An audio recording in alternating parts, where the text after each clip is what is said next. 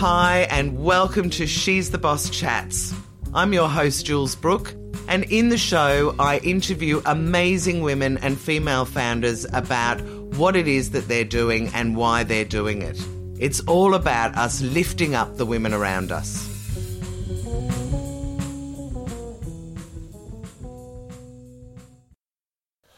Chrissy Davies, I am very, very excited to be interviewing you today because I kind of know you, but I don't really know you. So I think this is going to be just as much fun for me as it is for anyone that's listening.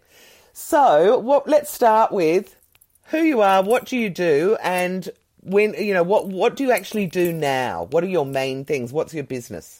Oh, thanks, Jules. Social media is a bit funny like that, isn't it? We all follow each other and, hear us talking online and all that sort of stuff. But do we really know each other? So it's going to be so great to share some of that today. So, as you said, Chrissy Davies, affectionately known as the Child Charmer.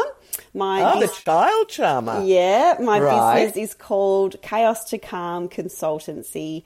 A child behaviour expert who specialises in sharing my knowledge and educating families and teachers about how to understand children's challenging behaviour.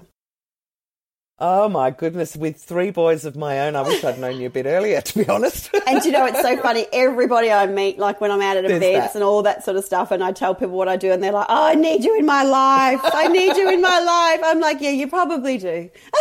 All right, so why did you set it up? What was so I'm going to ask you in a minute about the whole journey, but I'm guessing either there was a light bulb moment or you saw a gap in the market or something. So what happened? Well, to be honest, so I had a very long and successful career in special education, working predominantly with children who had severe behaviour issues. Lots of children had been exposed to high levels of trauma, and many of them, by the time they came to me, Jules, they were so emotionally damaged and had been, kicked out of so many schools and all sorts of terrible things, and families were grieving, and it was a really incredible job that I had, and I absolutely loved it. And I never got to the point where I still didn't actually love teaching and I didn't love my job, but I actually got to the point where I realised that I was working with the wrong part of the family. I sort of got to the realisation that I could actually help more children by educating their parents. You know what I mean? And so when you work in special education, the classrooms are really small and the communities, the school, there was 48 kids in the whole school, tiny community. And I just thought, oh my goodness, I've got to go bigger. I need to get into more schools, more families. And my business was not really a light bulb moment. It was more of a slow burn and then a realisation that this is what I needed to do. Right. I love it. I wonder, though, was there anything, and there might not have been, but was there sort of something that happened with a child at some stage and you just went, that's it, that is the absolute sign that I really need to go and do more of this? And what happened? You absolutely hit the nail on the head. And I've shared this story before, but I was working with a young man. He was about 8, quite challenging. Lots of things going on with him in terms of his behaviour and development. And I remember I'd had this day with him where he literally had wiped the floor with me. Like, I had used every skill that I had, and it had been a really, really tough day. And, that kind of work that I was doing, that therapeutic work, was really emotionally draining, Jules. It was full on. Amazing and rewarding and life-changing for so many children and families, but for the educators, really, really emotionally draining work. And I remember coming out with this particular boy one day after school and sort of handing over to his dad and saying to him, oh, your son's had a really, really challenging day today. These are the things X, Y, and Z, and I think, he tried to hit me, and I think actually he might have urinated on me on that day, and it was full on. And I remember the dad saying, oh, come here, mate. Sounds like you've had a really hard day. Nothing to you. Nothing to me. To you. And in that instant, he had dismissed and undermined the 6 hours of my work, Jules. Yes. And I actually remember saying to him, well. yeah, totally. And what did he say? What did he sort of say to his son? And I actually turned to the dad and said, hang on a minute. And he said, oh, come here, give me a hug. And I went, whoa, no, hang on a minute. I'm the one who needs the hug. Yeah. you know, and that was a very pivotal moment for me where I actually went away, and I actually remember feeling quite upset and, you know, annoyed. I'm not surprised. Pissed off, frustrated that, you know, here I am, you know, I've spent 6 hours trying to teach your child about how to behave appropriately. And in one instant, because you're his father, you undermined and unraveled everything that I'd achieved. And that was a real pivotal moment, I think, where I realised, you know what, I was working with the wrong team member, the wrong family member. Because if you work with the parents, then they can help their children as well, I guess. And you just give them the strategies for how to deal with it. Yeah, totally. And it wasn't his fault. And it wasn't, you know, once I moved through my, you know, disappointment and frustration, all that sort of stuff, you know, but we used to joke in special ed too that because we were so skilled and so highly trained, that we really wanted to have a school separate for the parents so that the children could come to school. We could have educators who work with the kids, but then next door we had parents who we were training and educating as well, right? And so that's sort of how, I guess, the idea snowballed. And then, honestly, I just could not have been prepared for the need in the community for what I had to offer. Oh, yeah, huge. But I guess I'm really interested with, are the kids that you work with biologically affected in a way that's affecting their behaviour? Or do you think it's just the family background, so therefore by working with the parents you could literally change, you know, the course of the child's life? Is there a mixture of both? I have a saying that I use with families, Jules, is to me it doesn't matter whether you have a child with a diagnosis or a child who's been exposed to trauma.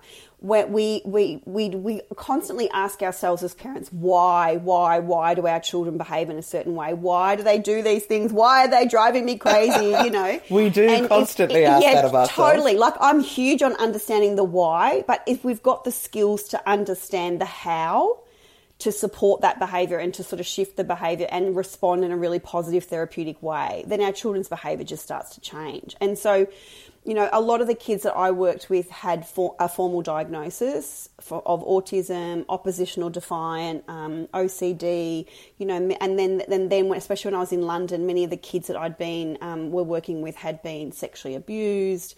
You know, they were living really below the poverty line in a very low socioeconomic area. Yes, it's confronting in England when you work with disadvantaged children compared to Australia, isn't it? I lived in London for a long time, but I had a friend who was a special needs teacher over there.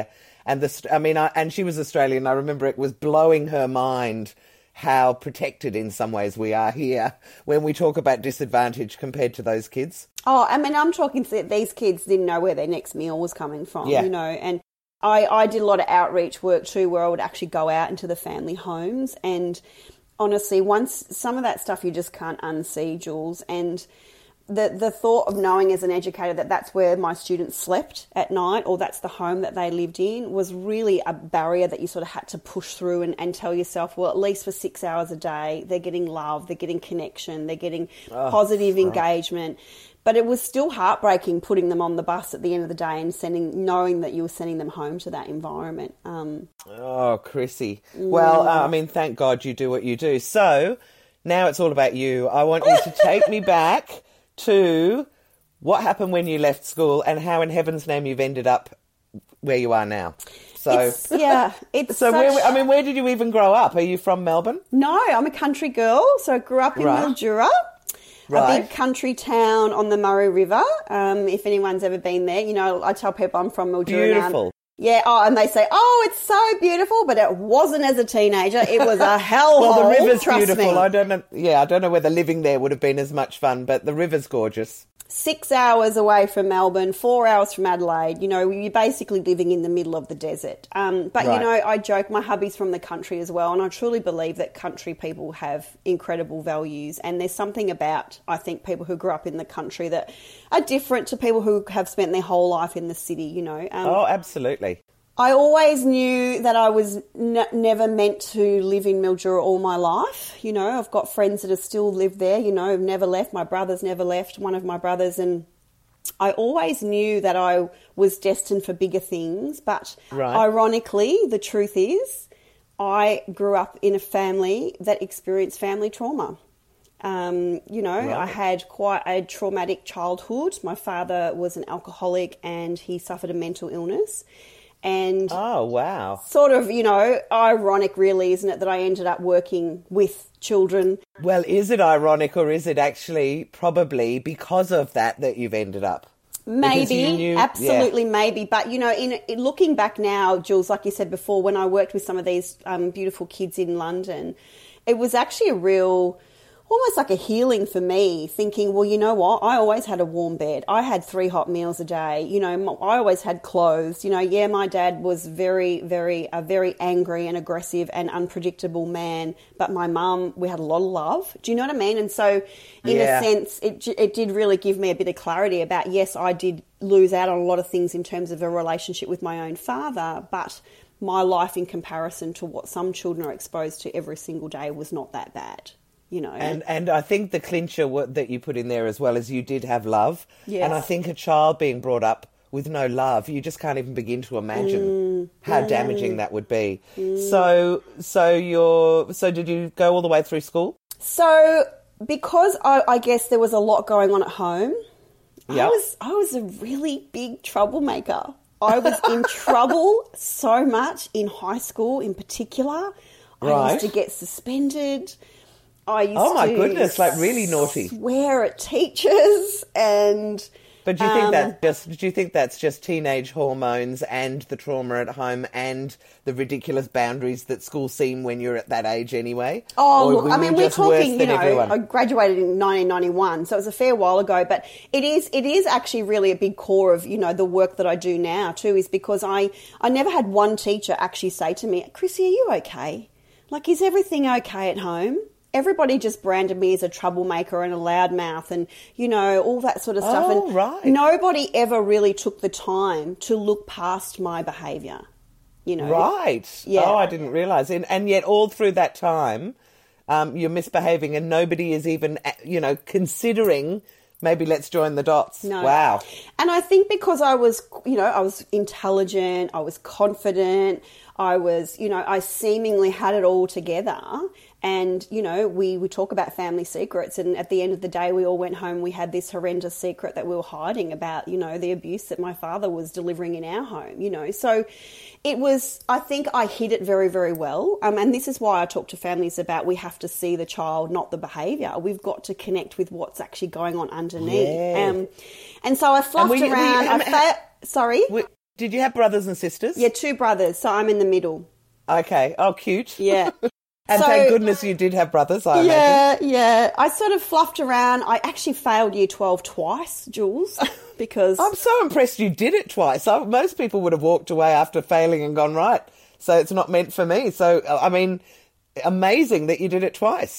Crazy. I don't know why. Second year was just as big a waste of time as the first one. Well, you would have one. known so much by the end of the second time. Yeah, and you'll love this story. And so I sort of fluffed around. I lost my way for a few years. I moved up to Cairns for a while, worked in bars and pubs and drank a lot and, all that sort of stuff as you do as a 19, 20-year-old. And I think I was about 21 when I actually moved back to Mildura and I entered into a new relationship, and I was on the dole. And right. Or what did they call it then? It wasn't job seeker then. There was a work for the dole program, and if you'd been unemployed for a certain amount of time, you had to go out and do like work experience basically, right, to earn your money. And I got sent to Mildura South Primary School. And I got put in the library with a beautiful lady named Bernadette Wells. I will never forget her, and she changed my life.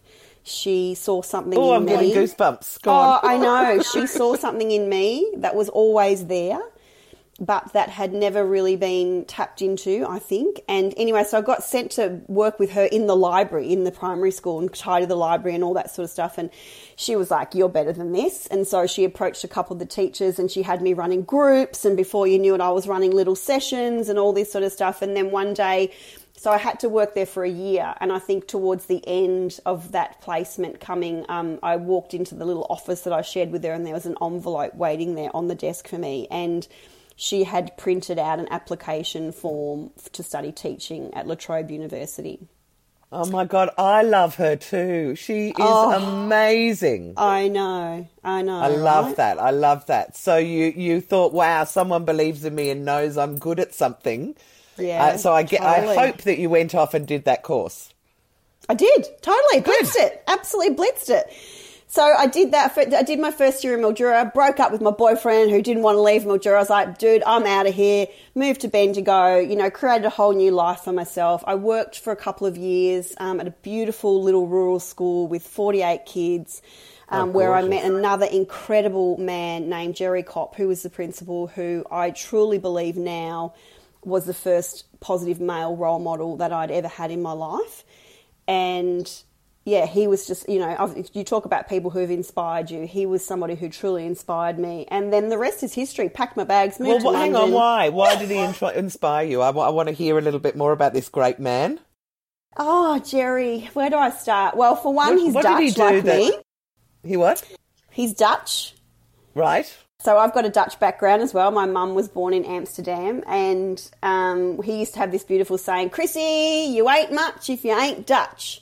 And we just had this incredible connection, as almost like he was a role model to me as well, obviously as my senior and my principal. I respected him. But he was the first person who actually taught me as an educator that, yes, the letters and the numbers and all that sort of stuff obviously is incredibly important. But if you cannot build trust and connection and a relationship with children, they will not learn from you. Oh, my God. That is just so true. And that is absolutely, we all, certainly as a parent and as a student, know those teachers that love you and have your back. And you will, I ended up doing physics for year 12, which I'm shit at. I can't begin to tell you how bad. I passed it, but it was just the teacher. He was so great. I loved him and his passion for it. And I think, and I see it with my kids, the ones where the teachers don't have any time for them, they just will not learn. And the ones where, even if it's a subject that's not great for them, if the teacher's great and the relationship is there, they will love it and they'll do it. And, I've mentored a lot of graduate teachers too, Jules, throughout my career. And, you do not go into teaching. Well, you go in because you believe in education, but most people go into teaching because they actually love kids. Yeah. Like, they really enjoy spending time with children. They love seeing them learn, and they love building those relationships with kids and families. All the other stuff, the meetings and the bureaucracy and all that sort of stuff. Teachers can't stand any of that stuff. That we just constantly let us get back to doing what we love, connecting with children. And so beautiful. This beautiful man, Jerry, was a pivotal person that I met very early on in my career, which sort of really set me up with a really good understanding about how to be a great teacher.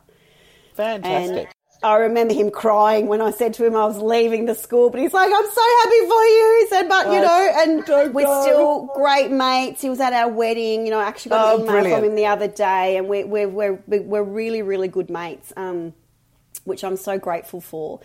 And so then I packed my bags. I think I had $2,000 in the bank. It's like, right, I'm out of here. I moved to London. I knew one other person. So why did you go to London? Well, I always knew I wanted to travel. Yeah. And I always wanted to see the world. And, most teachers would know that to live and travel over in the UK is just the best way to be able to experience that.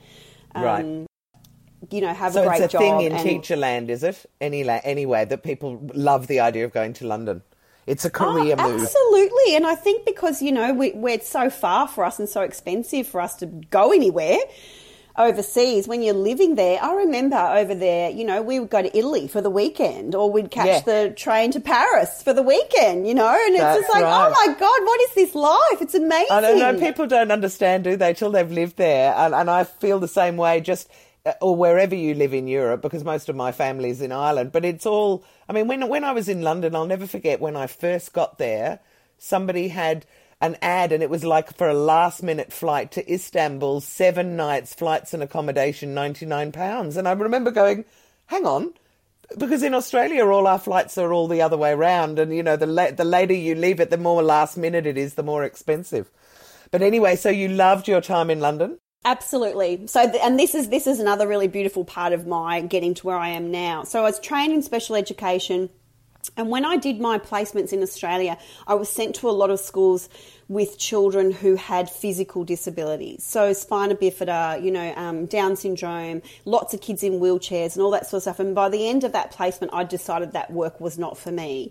And I really admire, obviously, people who work with these kids because it is a really specialised area. And so when I got to the UK, I fluffed around a bit, worked in a few wine bars, blah, blah, blah. For £2 an hour. As you do. And then I ended up doing some agency work. And the agency called me and said, we've got 4 days at a special needs school in London Bridge. We'd really love to send you. And I was like, no, I don't know. Special needs is not for me. I'm not sure. No, I don't really want to do it. And they said, okay, look, how about you just go for the first day? And if you don't like it, then you don't have to go back. I said, all right, what have I got to lose? You can almost imagine that placement company go, please just give us a day to find someone else. So it sounds like they had found it difficult to fill that. So tell us a bit. So you turn up on the first day and what's it like? So I was sent to the school. The school's called Bierman School. I turned up for 1 day and 4 years later I was still there. They offered me a job on the spot, pretty much. Yeah. Sharon Gray was the head teacher there she's now won an order of the Queen's Medal. What is British it called? Empire? OBE? Yeah, the OBE, she's just phenomenal. She's Amazing. An absolutely incredible woman, and oh my God, did she teach me so much. And this school was so different to any school that I'd ever worked in because it was centred around children's social and emotional development. Wow. Yeah, so it was all about upskilling children, tapping into their emotions, teaching them about their behaviour. It was based on a very therapeutic approach. There was a music therapist, an art therapist, a play therapist. It was just incredible, Jules. And it was my calling. It was, who I was meant to be. You just felt it. And yeah, absolutely. So I worked there for 4 years and then, as all good things come to an end, you got to grow up. Not necessarily. Oh, yeah, but did you come back home or? Well, I sort of, my wave sort of came towards the end of London and a lot of people were leaving and you know what it's like. You've lived there. It sort of ebbs and flows. And anyway, I came back to Australia and I looked everywhere for an EBD school, which is an emotional behavioural difficulties school in Australia, and there were just none. I couldn't find any in Melbourne. I knew that I wanted to work there, but I couldn't find any. So I ended up taking another job in a mainstream school for a couple of years. And then one day I was just Googling, jobs, blah, blah, blah. And then a job just jumped out at me on JobKeeper, I think it was. And it was for another school called the Currajong School, which is in East Malvern, which was basically the same model as Bierman. And ironically, once I got to know the principal, she told me that she'd actually travelled over to England, met Sharon, did a sabbatical, went over there and spent time at the school, and they were almost like parallel universes. Oh, I'm getting goosebumps again. I know. All these kind of these things amazing. that are all just meant to be. Yeah. So I got the job there, and I worked there for 3 years. And in that process, in that meantime, married my hubby, yada yada, all that sort of stuff, and stayed there until I was trying to get pregnant. Right. And I ended up going down the IVF roller coaster. We had a long and challenging road to forming our family, and the work was so stressful and so emotional that we made the decision that I would take a year off to just... That sounds like a very good idea. Yeah. And how did you go? Because you have got a son or a daughter, haven't you? I actually have 2 children who we adopted. Yeah. Beautiful. I love, in my family, we've got a couple of adopted girls who we absolutely love to death, and we celebrate them all the time. They're Irish. My mum's sister wasn't able to have kids, and I absolutely love everything around adoption.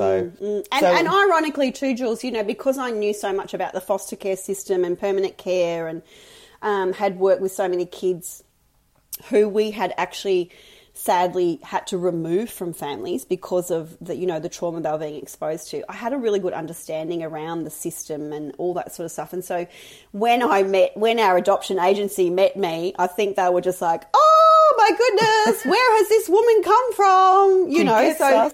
we But always was it a very knew- hard process? Because anecdotally, we hear that adopting in Australia is really hard. And I mean, I guess you hear huge Deborah Finesse often talk about why people aren't adopting more. So was it a very long and difficult process, or did they take one look at you and go, oh my God, we love this woman, give her a child now? Oh, it's so funny, isn't it? Because you get to know your caseworker really well, obviously, over the period, and it's quite intense. There's a lot of interviews and you have to write a lot of paperwork and all that sort of stuff, and they want to get to know you on a really deeply personal level, you know. Right. I remember Terry, her name was my caseworker. She was our caseworker for both of our kids. And she said, you know, Chrissy, I don't tell everybody this. She goes, but we know the people who come to the training. We've been doing this for so long. And she said, and after we met you, me and my managers, we all looked at each other and were like, yeah, she's going to make it. Yeah, you know what I mean? correct. Like, it's just incredible, isn't it? And the process is not easy, and it's not for the faint-hearted, and I still truly believe that a lot of our work is yet to come with our children in terms of them understanding their identity and, you know, their birth family. Well, how old are they? So Annabelle's 7.5 now, and Oh, littlies. Seth is 5, yeah. Sorry, when I say littlies, it's only because mine are now 14 and 19, but I remember that age group well, right? So you're right in the thick of it. Yeah, yep. Still And, in the and have you grind. been really open with them about the adoption from yeah, day one? absolutely. So all Yeah. adoptions in Australia now are considered open, which means that we have contact with their birth family and their birth siblings. And Oh, that's really? Really encouraged and almost expected, actually, that you will try to maintain the connection and the relationship with your children's birth family, which is incredibly really important. interesting. Yeah, it's amazing. So, you know, we've come a long way in terms of a lot of people don't understand the process and about adoption now in Australia because it's so, you know, they think about the stolen generation and all those sorts of things, and there's a real negativity attached to adoption in Australia, but we have really evolved a lot. So Good. I mean, I just think it's so important.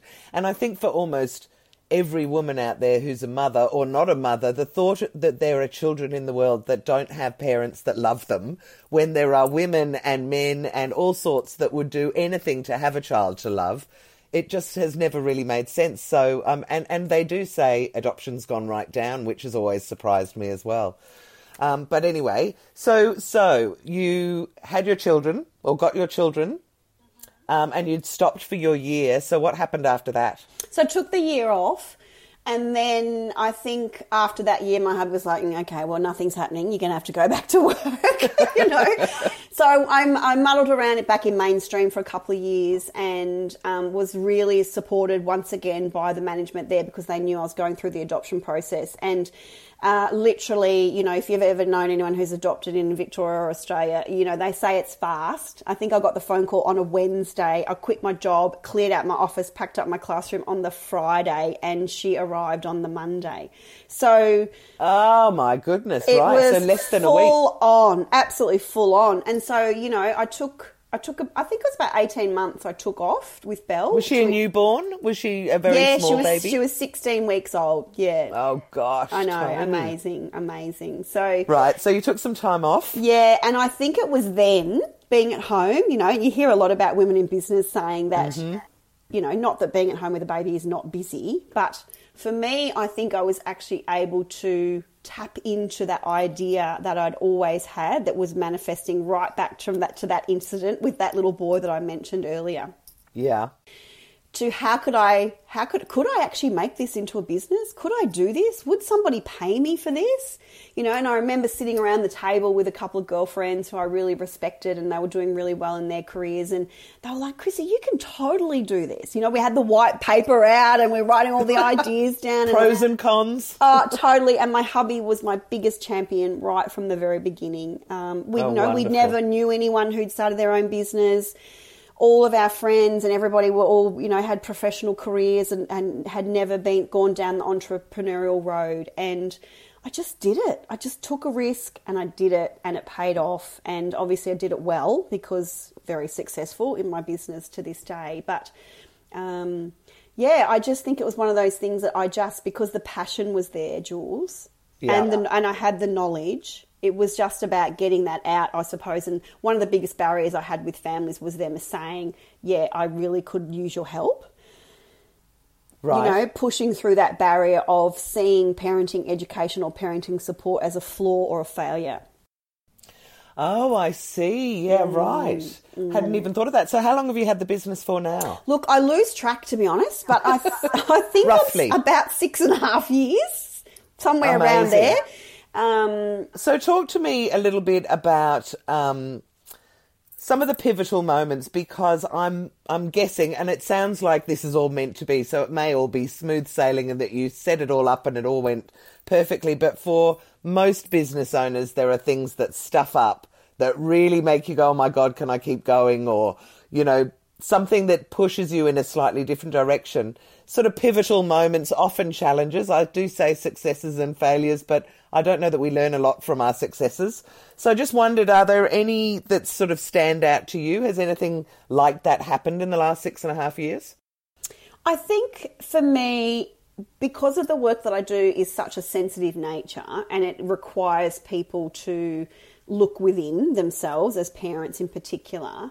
Yeah. I had a couple of, I suppose, moments where people said that they didn't feel aligned with me or that they didn't want to continue working with me, you know, and over that 6.5 years, there's only been 3 times, but Yeah. I remember Look each at you, of you those. remember them. Oh, totally. And I remember It's so each of silly, those isn't it? times being so upset and so wounded and almost like, oh my God, I can't do this, you know, I should give up now. And I remember my husband sitting me down with the first one. We were sitting out the back and we had a fire going and we're having a wine. And he's like, but Chrissy, you've been in your business 3 years. This is the first person that has said. I'm glad your husband was there to point out the logic of all of it, because as women we go, oh my God, I know that 78 people told me I was great, but one said they weren't sure about me, and you go into this spiral. And I think as a small business owner, you rely so much on word of mouth, right? On that you know, that external- one yeah. person who didn't like you or didn't like your work or didn't feel aligned with you or whatever it was.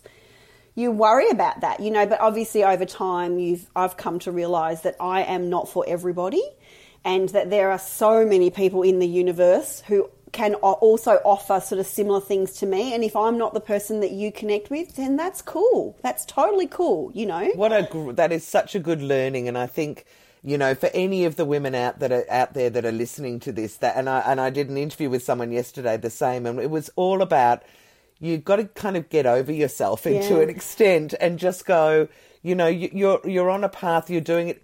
Not everyone is going to like you. And in some ways that's a sign of how well you're doing, because you are tapping into someone who loves you. Then obviously there are going to be people that don't like what it is that you do, and not to let it affect you and put you off from your path, I guess. Another really interesting thing that happened a couple of times is, you know, the more successful you become, you know, I often get people, oh, can I chat to you about this X, Y, and Z, or I'm thinking about doing this in business. Can you share everything you know with me about starting a business, you know? Oh, yeah, I get that all the time. Totally. Let me buy you a coffee and just tell me everything you know. Yeah. And I'll never forget, I did in the beginning. I was very open and very honest, and I still am. You know, I work with women in business as well. I'm really passionate about that. But I will never forget, you know, I think so when you're first starting out, you sort of follow all these people who are similar to you. And what I found was people copying me. Right. And in the beginning, I was annoyed and frustrated. But, you know, then once again, you think, well, just stay in your own lane. Unfollow them. Don't look at what they're doing. Just stay true to who you are and be passionate about what you believe in, and people will be drawn to you regardless of what they're doing, right? And I also think it's flattering. I have gone from, because, you know, when I set up Handle Your Own PR, nobody was doing anything with small business owners and PR. And I remember everyone telling me I was stupid and whatever. But yeah, I can't even remember what I was going to say now, other than, you know, it does happen that, you know, you've just got to keep plugging away, and you know that you're onto something, and just keep going with it. Yeah, and coming back to what I was saying before is that I'm not for everybody. So... Oh, yes, sorry, that's right. Yeah, do you know what I mean? That's totally fine with me. If I'm not for you, that's totally fine, you know. There is somebody else out there who will meet the need that you have, if that's not me. And I do think that also comes a bit with maturity. Yes. You know, that as you get older, you go kind of like, if you don't like me, just go find someone else that you do like. Whereas when you're younger and you're so impressionable and you're starting out, it affects you in a much, much stronger way. I was going to say that when you're starting out, you're so desperate for work, right? You just say yes to everything and try to be everything to everybody. And you know, as you said, as you get more successful and busier and more confident in those decisions. And just older. I'm 54 now, and I reckon even 10 years ago I had a very different mindset in terms of, you know, how much I cared whether people liked me or not, which now is much, much lower. It's funny. So talk to me about juggling your work and your business, which is obviously a big passion for you, and your family. And, in fact, forget that question. I'm going to go back to another one. Tell me about your group, because I know that you have this Facebook group. Melbourne, what is it, Women in Business? Yes, the Inner West. And how did all of that come about? So you've kind of Yes. become a bit of a mentor to a whole lot of other women now too. Yes, absolutely. And that, you know, that business, the Inner West Biz Hub, is my love business. I love, like, that lights me up as a woman in business. Do you know what I mean? So that I can then still service all my clients in my other business, right? Yep. So it was quite ironic how that grew, because there was a really big online Facebook group that used to allow business advertising on a Wednesday. And I truly look back now and think, if it wasn't for that group, I'm not sure how I would have got so many clients in the first year of my business. Yeah, totally. Wow, and then all of a sudden, after a couple of years, the admin just made a decision to shut down business advertising. Right. And then all of a sudden there was this uproar of all these women in business who were saying, you've just taken away 6,000 people who I've got to promote and advertise to each week. Yeah. So I was like, you know what, I'm just going to go and create my own group.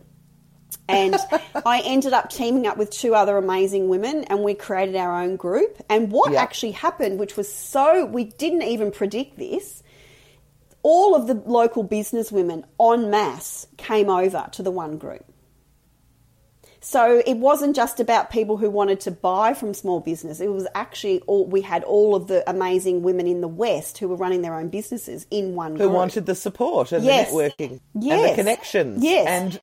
And just knowing that there are other people out there, because when you are running your own business, you do sometimes feel like everybody else has got a job and you're the only one doing it. So it's ironically, I created that group to fill a need in me as a business owner, in terms of that I could have a place to still keep promoting my services, Jules. But it grew into something so much more special, in that it grew into an online community of incredible women, all cheering each other on, buying from each other, using each other's services.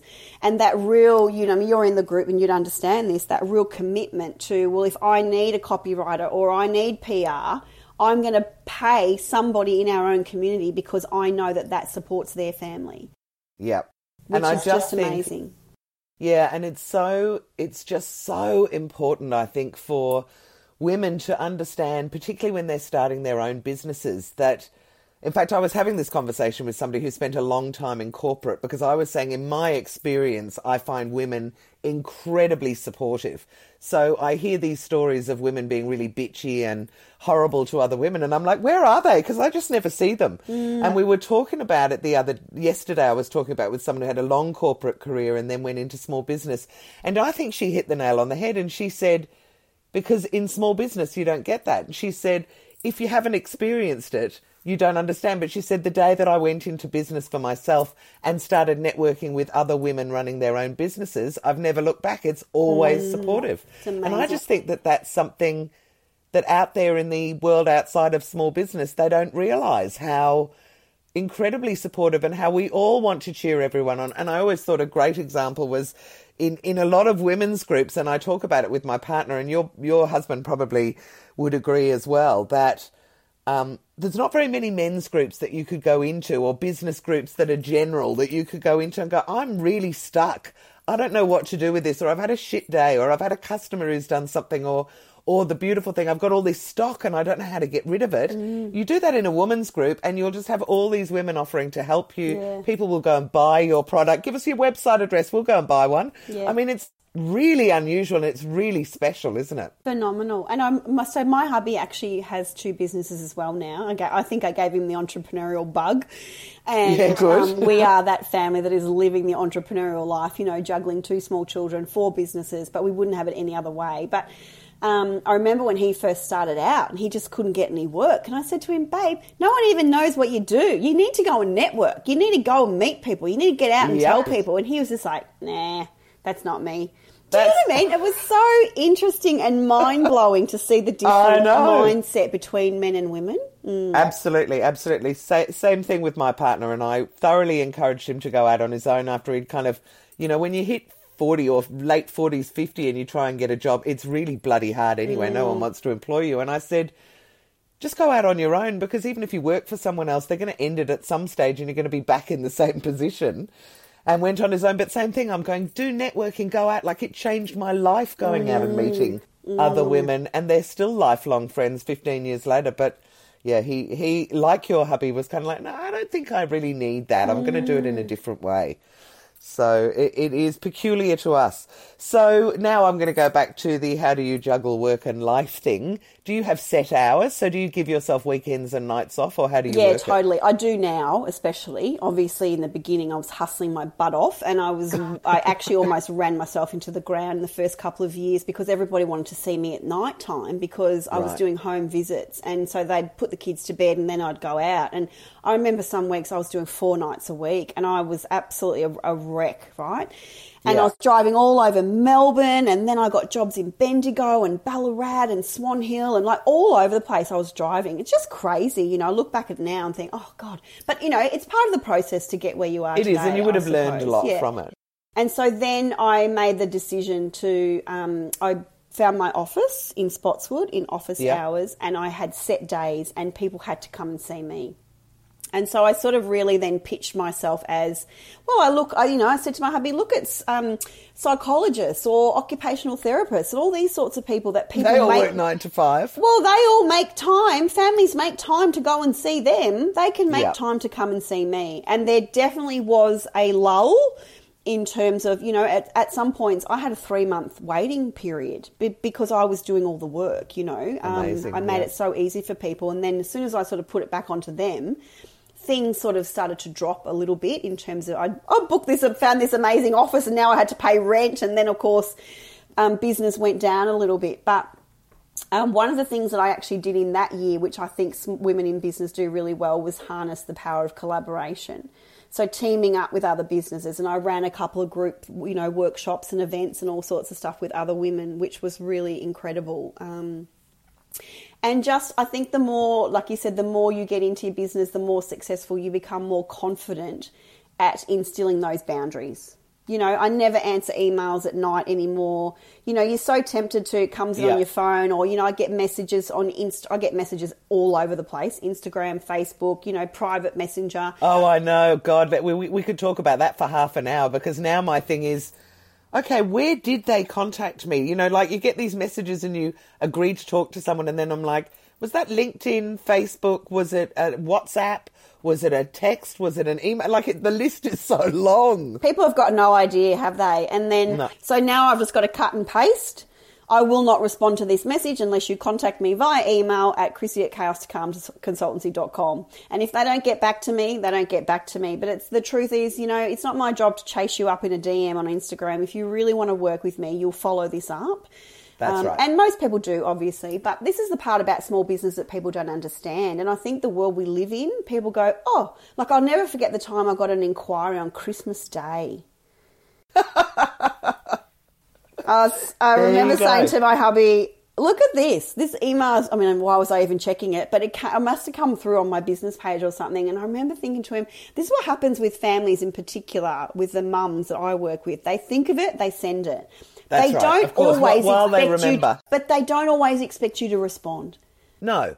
Right? So this is the Yeah. breakthrough that we have to get through as business owners, is just because somebody has sent it doesn't mean you have to reply straight No, away. absolutely not. But I'll tell you something really interesting. I don't know if you know Katrina McCarter. Do you know her? She has a business called Marketing for Mums. She's done stacks of research. She talks all around the world about it. And I remember thinking I was doing a campaign at some stage, and she said the number one most active day on Facebook is Christmas Day, and it's all mums. And so so I started, I'll never forget it, I decided I'd do a sale and I'd start on Christmas night. Wow. And I sold more in that sale than I have ever sold in the 3 years since. It's really funny, but it's the theory is we all make all our lunches or do the family lunches and go, oh my God, I need to relax. And we all get on and we have a little play on Facebook. Really interesting. Yeah. Okay, so now I've got just silly questions, which, you know, I was going to say you may or may not answer, but I guess you'll know that anyway. So one is, I always like to ask, is there a quirky fact about you that most people don't know that you're up for sharing? Totally. Ooh. I actually just shared this on Instagram. I was reading the question out as well. When I lived in the UK, I had long blonde dreadlocks. Ooh. For 3 years, and they were the cleanest dreadlocks you've ever seen. A lot of people think that you get dreadlocks because your hair is filthy and dirty, and while that may be the most natural way for a lot of people to form, I actually had them done properly at the Camden Market by an African lady, and oh my goodness, it was torture. It was so painful. But talk about cred. You had an African woman, you were at Camden Market. It doesn't get much cooler than that. I know. And blonde dreads. I love it. That's fantastic. And you have to post it. I did go and have a look on my Instagram because I posted a picture. I had to find one. But I never forget when I came home and I was applying for jobs and my mum was like, Chrissy, no one is going to give you a job with those dreadlocks. You know that, right? I just come from special ed where anything goes, you know, and here I was fronting up to these mainstream Private schools with my dreads, my connies on, you know, and of course I got a job because I wooed them with my personality, but yeah, it was quite funny. Oh, I think that's fantastic. What a great quirky fact. Okay, and now the last two are just plain silly because I'm obsessed with my own phone, so I just have to ask everyone else if they are as well. So do you use your phone for business? And if so, what would be the two most useful apps? And I have to say, you've got to put aside banking and social. Yeah. Oh, okay. Right. Well, I did say Instagram because I am obsessed with Instagram I'm assuming Instagram or a social is going to be big on most women's lists. But what about any other ones? Do you use anything for business? Well, I was wondering whether you'd actually heard about this one. It's called Headliner. And it takes grabs from your podcast and turns it into a format that you can use on your socials. No, I'm writing it down now. I know, and I thought, I wonder if she's heard of this one. No, I haven't. It's amazing. I heard a great one yesterday called Snow. Have you heard of Snow? No. I said, what does it do? And she said, it basically brightens up your face and puts on mascara and lipstick in the video for you so that you don't have to put it on in real life. I think that's called a filter, isn't it, Jules? Yeah, I think it's called a filter, but I just thought that was so funny. And have you got another one? That's great. I really like that Headliner. Well, I guess the other one I often use is InShot. I don't know if you know that one. It's another app that's really good for Instagram, adding music to make your videos through Instagram stories. So when you do music on Instagram, you have to cut and paste the music in 10 second, 15 seconds. It's a bit sort of fiddly. Oh, really? Whereas if you create your stories and then save them all, you can then upload them to InShot and add the music, and the music just plays across all of the different slides. It's a lot smoother and easier to use. All I can do is just smile a lot. I just don't know Instagram at all. And I know I did look, because I probably look once a week, and saw a post from you yesterday. And I thought afterwards, did I share that? I don't know. I don't know whether I did a message back to myself or whether I sent it to you. But I know so many women are on there. I really do need to get my shit together. But tis what it is. And what about fun? Do you play on your phone at all? No, I don't. Do you have games? No. God, I think I'm the only woman in Melbourne. I reckon I've asked 40 women so far if they do, and maybe 2 have said yes. I think because I'm on it so there's a much for learning in that. socials, Jules, I just, it's a work tool for me because I do so much of my social media on there and videos and all that sort of stuff. I just, I don't have the headspace to be playing games on there as well. Right, so, well, that's very wise, and believe me, you can lose a lot of time playing Candy Crush and all the other words with friends and the other things that I do. So, much better that you're not. So, Chrissy, if people want to get hold of you, I don't even know whether you want to tell them, it sounds like you're very busy, but if you did want people to get hold of you, what would be the best way for them to do that? People can find me on my website, obviously, www.chaostocalmconsultancy.com, all one word. Right. As I said, you'll always see me hanging out on Instagram. I'm always connecting with my community there, sharing great tips. I am busy for one-to-one sessions. I run lots of webinars and workshops when we're allowed to, when we get out of this crazy lockdown phase. But I've also created a lot of online resources that people can tap into as well to be able to work with me without actually having to see me. Do you know what I mean? And they're all available on my website as well. So, and then the Facebook group, sorry, just remind me, it's Inner West Women's Hub. Inner West Women's Hub. So if you're in the inner west of Melbourne, you're allowed to come into our club. Yeah. And if you're not, then sorry, you're missing out. Go and start your own one. But in saying that, I have got an Instagram page as well for the events, Inner West Biz Hub, which anyone can come to. You don't have to just be in the Facebook. And I'm actually sure that we wouldn't kick people out if they weren't in the Inner West, but you'll just find that people are talking about local businesses and local events and things. Yeah. All right. Well, thank you so, so much for this fabulous interview. You're a very inspiring woman. I love what you're doing. Thank you. And I'm absolutely thrilled that you were up for sharing your story. So thanks for inviting me on. My pleasure. I hope you've enjoyed this episode of She's the Boss Chats. For more information and to find out about our other initiatives, including our weekly lunch for female founders and our TV show, go to shestheboss.com.au.